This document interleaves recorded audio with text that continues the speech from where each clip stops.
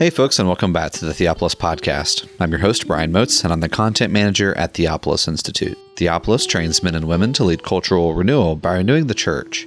Participants in our programs will learn to read the Bible imaginatively, worship God faithfully, and engage the culture intelligently. In this episode, we wrap up our series on the Book of Signs in the Gospel of John. And here, Peter Leithart and Alistair Roberts will be discussing the end of the Book of John. Specifically, they'll be talking about the resurrection and the different appearances of Jesus thereafter, and they'll also cover other things along the way, such as the role of Mary. We want to thank you for listening, and we hope that you enjoy this discussion. And here are Peter Leithart and Alistair Roberts discussing the end of the Book of John.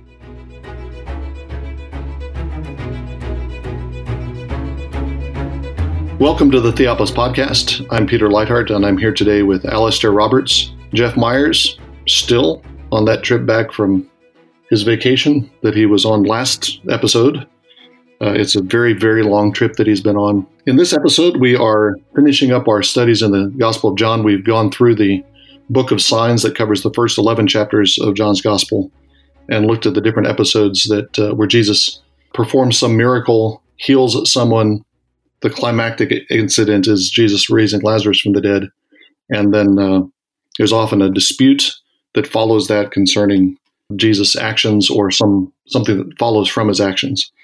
And to close out our studies in John, we're going ahead to the end of the book. We're not going to cover the entire book, but we want to go to the end of the book and see how the resurrection of Jesus is the climax of that Book of Signs. It's common for commentators to divide John's Gospel into a book of signs in the first 11 chapters and then a book of glory in the last half of the book. And the glorification of Jesus that begins to take place on the cross, according to John, and then is fulfilled in his resurrection. Shouldn't make that too stark a distinction because Jesus does things in the book of signs in order to show his glory so that the glory of God can be revealed or displayed in the people that he helps and heals and raises from the dead. So those signs are also signs of glory. But we're in a different segment of the book, and this section of the book at the end, the climactic incident of the book is the resurrection of Jesus and the witnesses to the resurrection and the aftermath of the resurrection. And that kind of ties up the book and brings those signs into completion. I should say before we go on that I will say Kanye West, and we're not going to talk about him again the rest of this podcast episode. That will make this podcast episode unique among Christian podcasts. A couple things that I think are linking the resurrection of Jesus back to, especially the last of the signs. I think there are other things that suggest links to the other signs, but the last of the signs is the raising of Lazarus, and the resurrection of Jesus is linked to that, not only in the broad sense that this is another resurrection, but also in specific ways. Jesus is placed in a tomb at the end of chapter 19. He's placed in a tomb in a garden. There's a stone that's placed in front of the tomb, the cave, verse 1 of chapter 20. That stone, when Mary Magdalene arrives at the tomb, that stone is already taken away. In the story of Lazarus, Jesus asks them to take away the stone so that he can call Lazarus out from the tomb. Then you have several people that are coming to witness. There's a woman named Mary, which links us back to chapter 11. And then there's Peter and the beloved disciple both come running to the tomb to see what has happened. They want to follow up on the report that Mary Magdalene has brought to them. And so you have people arriving to see the empty tomb, which is, in terms of the narrative structure of the story, links up with the various movements that are going on in the course of that story. Jesus traveling to get to Bethany so he can be at the tomb and call Lazarus out. Martha going out to meet Jesus on his way there, and then Mary going out to meet Jesus. So you have all these movements going back and forth that are also part of the initial narrative of the day of Jesus' resurrection. One last thing that I thought was made an interesting connection with other things that we've talked about is we've talked some about the elusiveness of Jesus. Jesus being absent, Jesus putting the people whom he heals and helps, putting them in situations where they're under assault, they're having to endure hardship and trials. Mary and Martha have to wait for Jesus before he comes. They have to watch their brother die. Jesus doesn't come to heal him, and then he's dead 4 days, and Jesus still hasn't come. So Jesus is absent, he withdraws and leaves people to suffer, apparently on their own. And I think part of that has to do with the what Jesus tells Nicodemus early in the gospel when he talks about the gift of the Spirit. The one who's born of the Spirit is like the wind. He comes and goes. You don't know where he's coming from or where he's going. You hear the sound of it, but you don't know its source or its destiny. And Jesus is that one born of the Spirit. He's elusive. People try to catch him repeatedly throughout the Gospel of John, and people can't catch him. The people who need Jesus, they can't find him when they seem to need him. And here, when you think you've finally got Jesus pinned down, if there's one thing that's going to pin somebody in place and make sure you can find them the next time you go looking for them, it's death. Once somebody dies, then they typically stay in place. But even here, Jesus is elusive. Mary Magdalene goes to the garden and to the tomb looking for Jesus, thinking that, sure, that's got to be the place where I can find him. And then he's gone, and she has to go searching again. So Jesus, in life and in death, is the one who is born of the Spirit, who is coming and going he's not under human control. And even in death, he's the one born of the Spirit. Throughout John, we've seen a focus upon days as well. And we see the very same thing at the outset of this chapter. Now, on the first day of the week, there's a beginning of a new week. The Sabbath events that we've seen in a number of the signs where Jesus performs a miracle upon the Sabbath day, leading to controversy with the Jews, is now replaced with an emphasis upon the start of a new week. The focus that we have upon Sunday as opposed to Sabbath, I think, is very much related to this shift, the start of a new creation week, or the start of a new covenant order that is represented in this new week that's begun. Yes, that's there are several ways that that's described here in beginning of John 20. It's the first day of the week. It's verse 19 is the same. On that day, the first day of the week, Jesus appears to his disciples in a closed room. Then there's verse 26 talks about an 8th day period. On the 8th day after that first appearance to his disciples, Jesus comes back. So you have the church has long recognized that there's an 8th day theme going here, that you have the 7 days of the original creation that come to completion with the Sabbath. And then you have the first day after the creation week, the beginning of a new week, the beginning of a new time, a new epoch.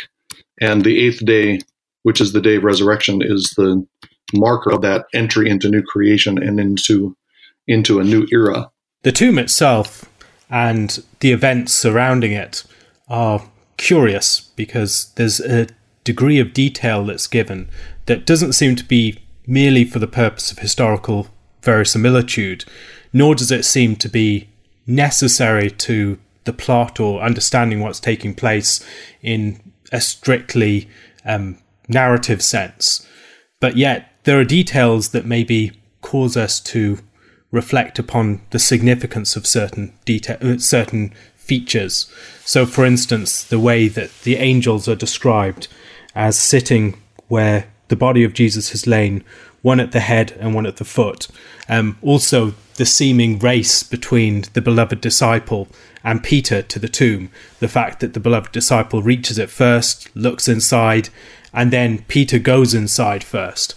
In a number of those sorts of details, as in the encounter with Mary and Jesus in the garden, it seems that the author is telling us there might be something more going on here, not least perhaps in the description of the tomb being perhaps like the Holy of Holies with the Ark of the Covenant, with the cherubs on either side overshadowing, and then the linen garments may be associated with the high priest on the Day of Atonement.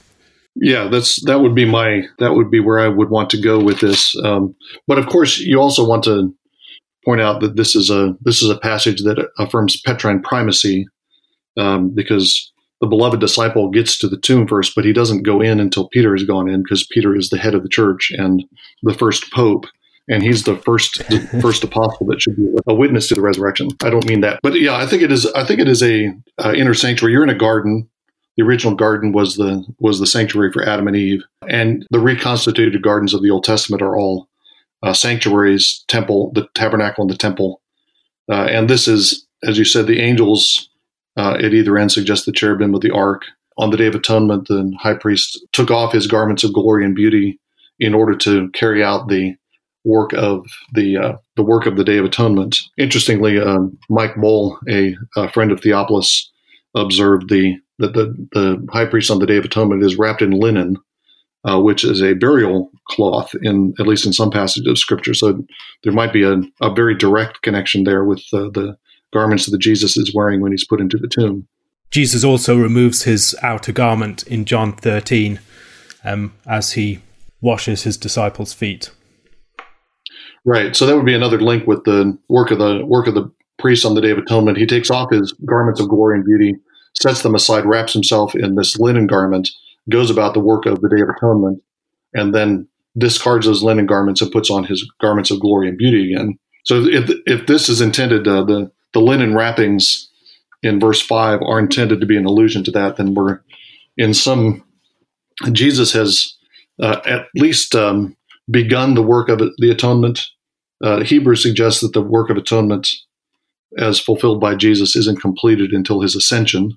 John might be thinking in different terms, that the ascension is taking place in the cross and resurrection, and Jesus actually completes the Day of Atonement by his death and resurrection. But there would be an indication that Jesus' work of cleansing the holy place, Jesus' work of purifying his people has been completed. And so he's laid aside the linen garments of death, and he's put on the garments of glory and beauty, as it were. And he's now restored as the high priest after this climactic Day of Atonement. There's a series of appearances here. We've talked about Peter and the beloved disciple coming to the tomb. Then, of course, Jesus appears to Mary. That's the next episode. And then that evening, in a different location, but on the same day, Jesus appears to the 12 minus Judas, minus Thomas. And then beyond that, on the 8th day, you have this further unveiling to the apostles along with Thomas. So you have a staged thing. Mary, of course, is in fact the first witness to the empty tomb, the open tomb. Peter and the beloved disciple, I think the beloved disciple is John. So Peter and John come to the tomb, and they're witnesses to the empty tomb and the fact that Jesus has left his grave clothes to the side.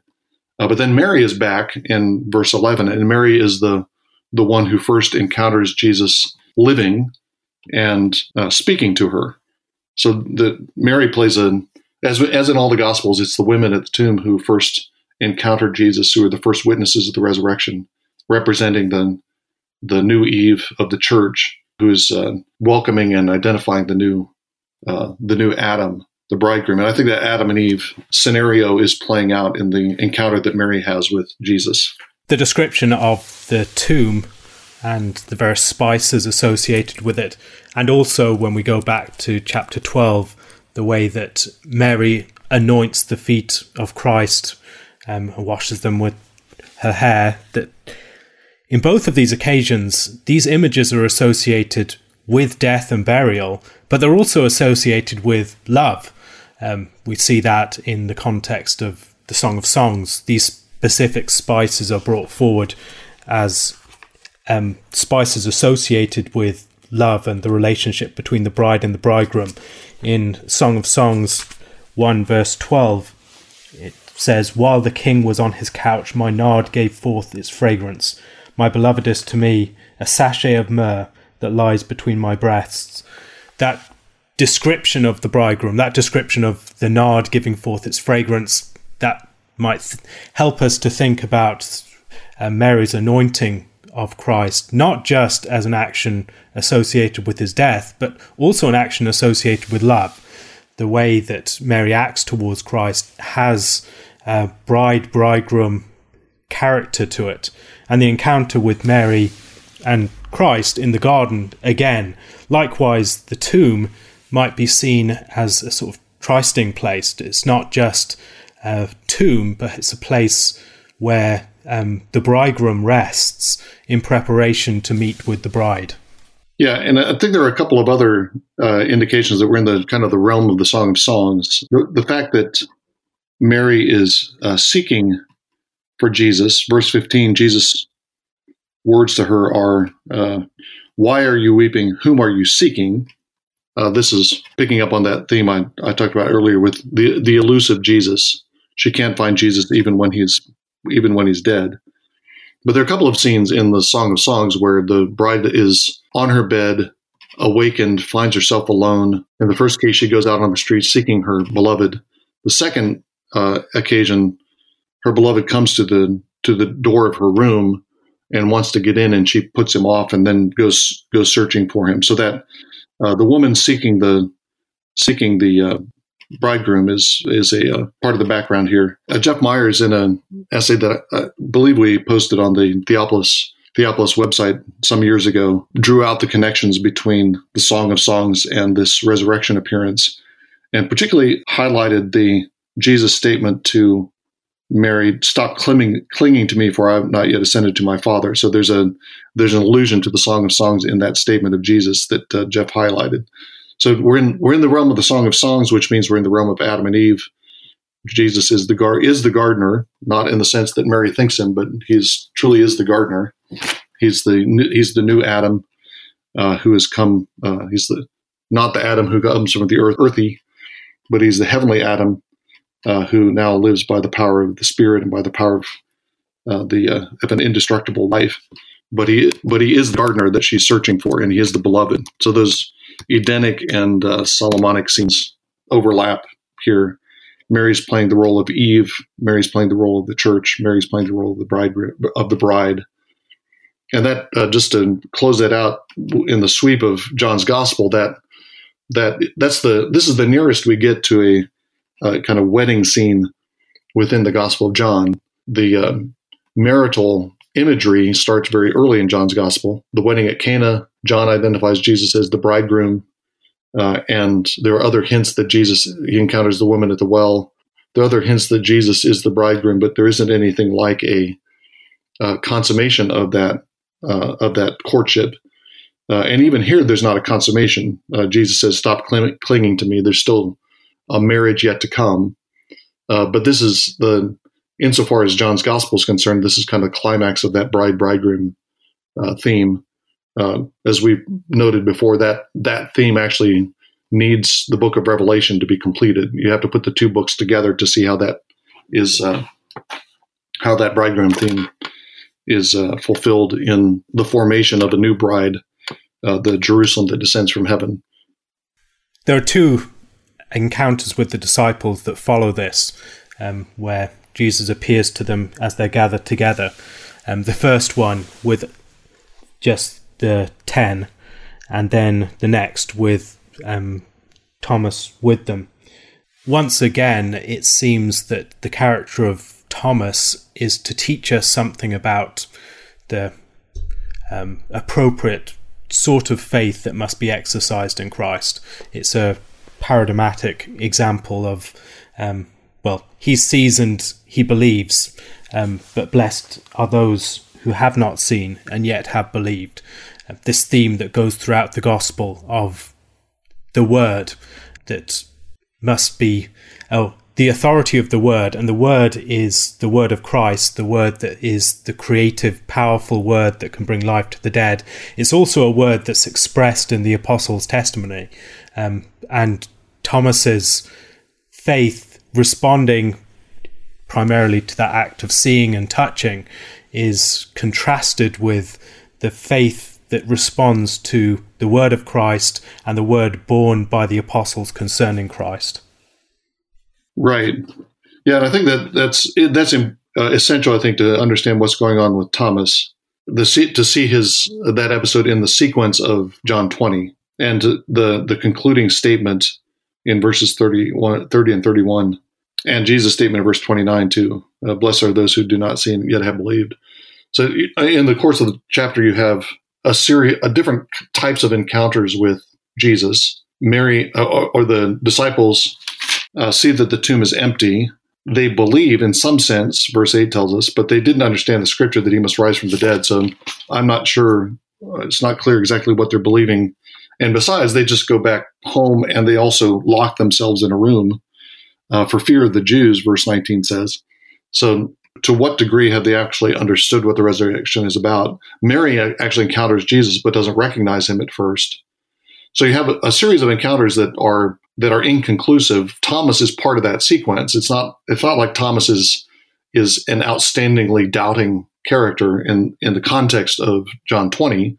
He's just another confused character, another confused disciple who's looking for a certain kind of confirmation of the resurrection and receives it. And actually, the whole sequence of appearances climaxes with Thomas's declaration, verse 28, "My Lord and my God." Even though he's called Doubting Thomas, he's the first one to make that declaration. Peter and the beloved disciple don't.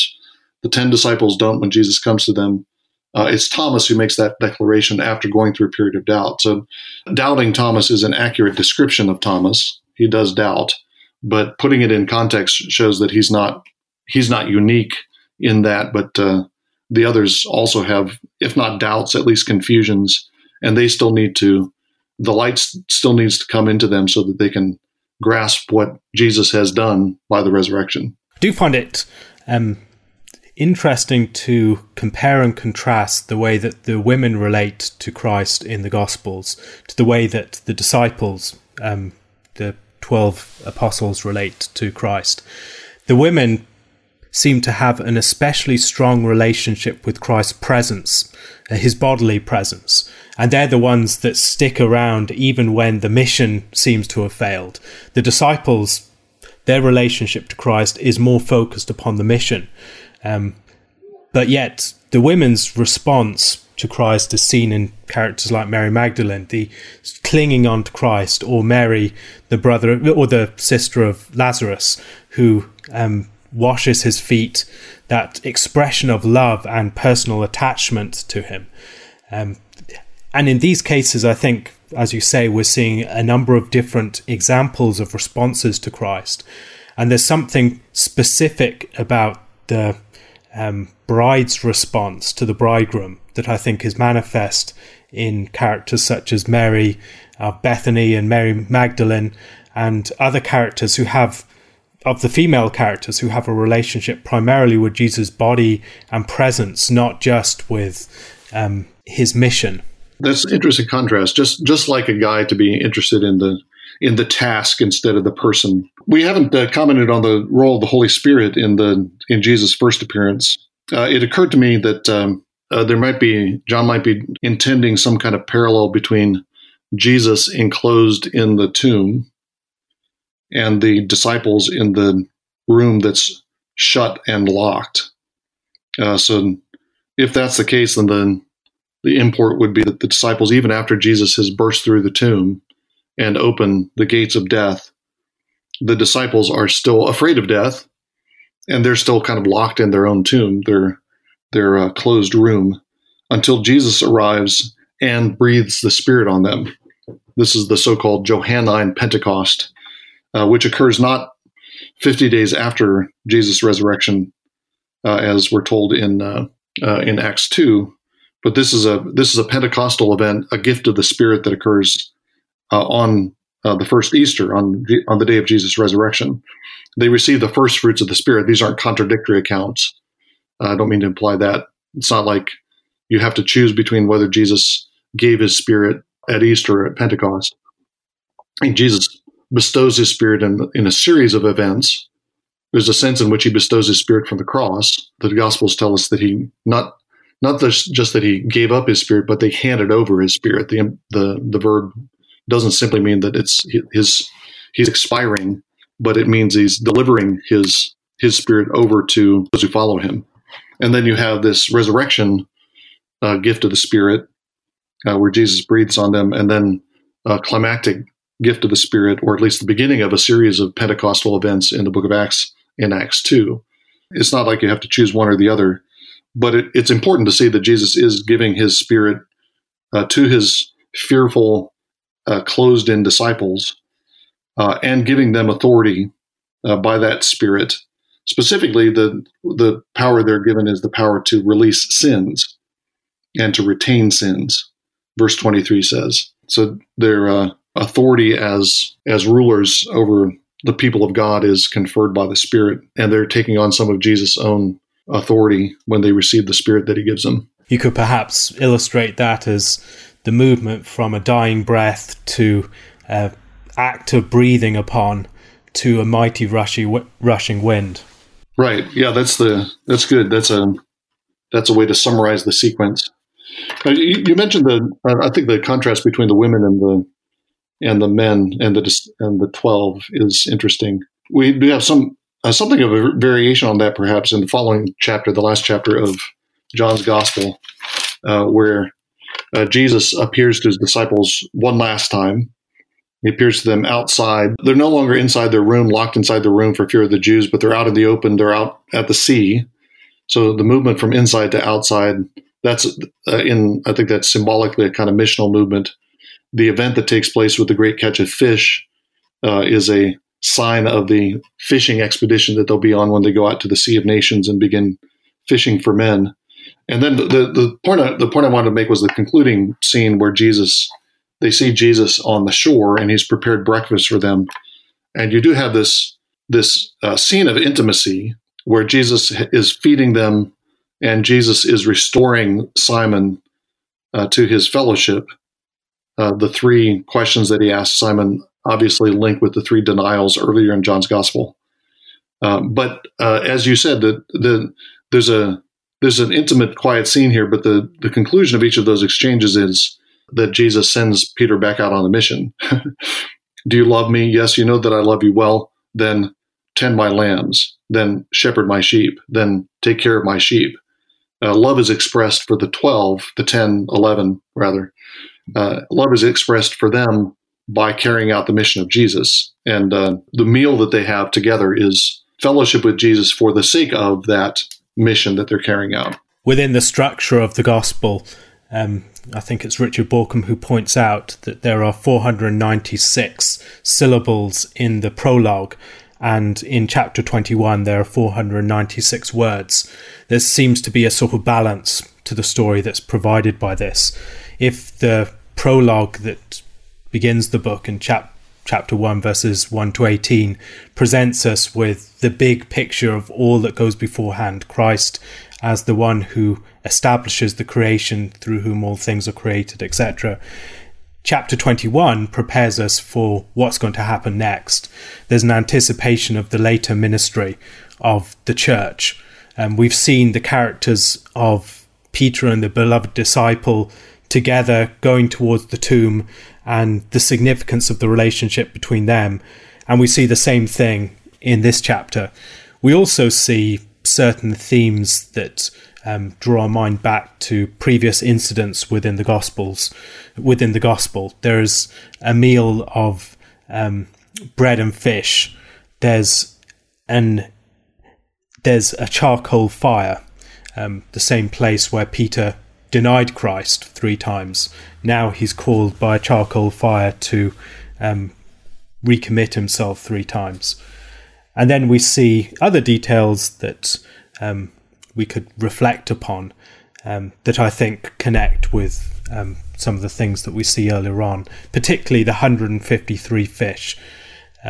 There's a piece on the Biblical Horizons website where James Jordan makes the case that the 153 fish are probably connected with the name of the 2 places, En-Gedi and En-Eglaim, in chapter 47 of Ezekiel, where the waters flow out from the temple and give life to the waters that were salty and that weren't bearing life. And now they become a place of plentiful fish, and there are fishermen fishing by the shores of the sea. And here, the water that Christ has promised, the living water that he promised, is the water that flows out that he talks about in chapter 7.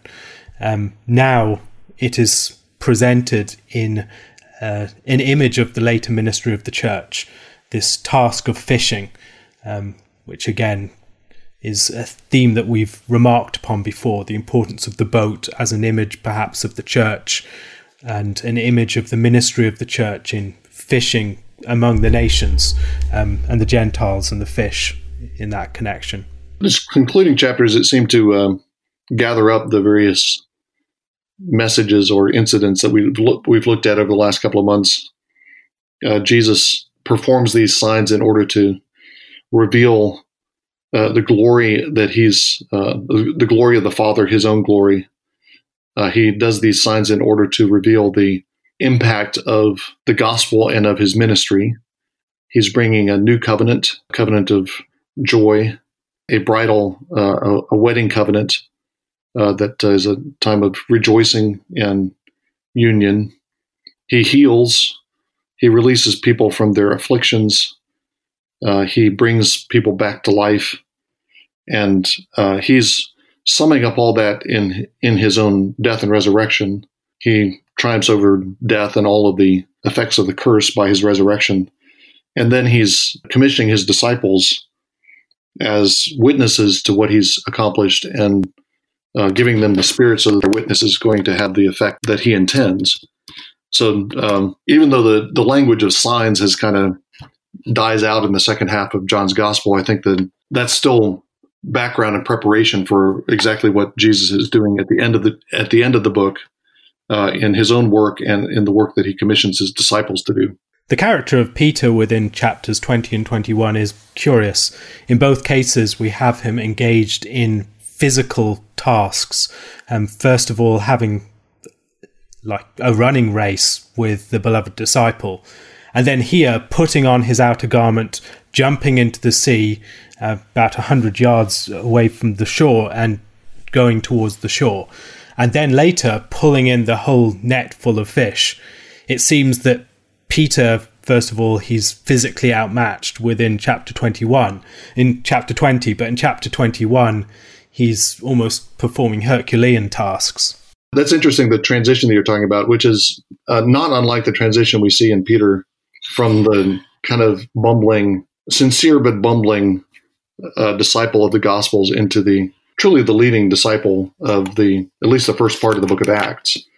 And you have this growth in stature and power that seems to be signified right there at the beginning, at the end of John's Gospel. And again, that would tie in with the fact that these concluding chapters are about the commissioning of the disciples to carry on Jesus' own mission.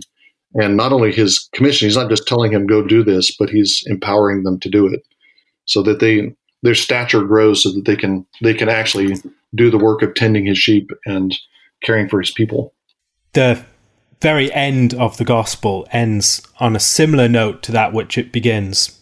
There's the cosmic opening up of the story. So if the story began with the creation of all things by the word, the story ends with the statement that if all of the actions of Christ were to be recorded, the whole world could not contain it. It begins with the witness of John the Baptist and it ends with the witness of another John. And so as we've come to the end, I think it encapsulates many of the great themes of the book. It ties up some of the loose ends. It records some of the crucial themes. And then at the end, it sends us out with a statement of why all these things were written. They're written for the sake of our faith, so that we might be those who receive the word.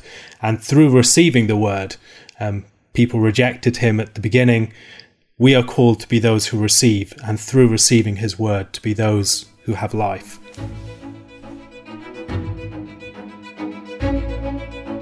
Thank you again for enjoying this episode of the Theopolis Podcast.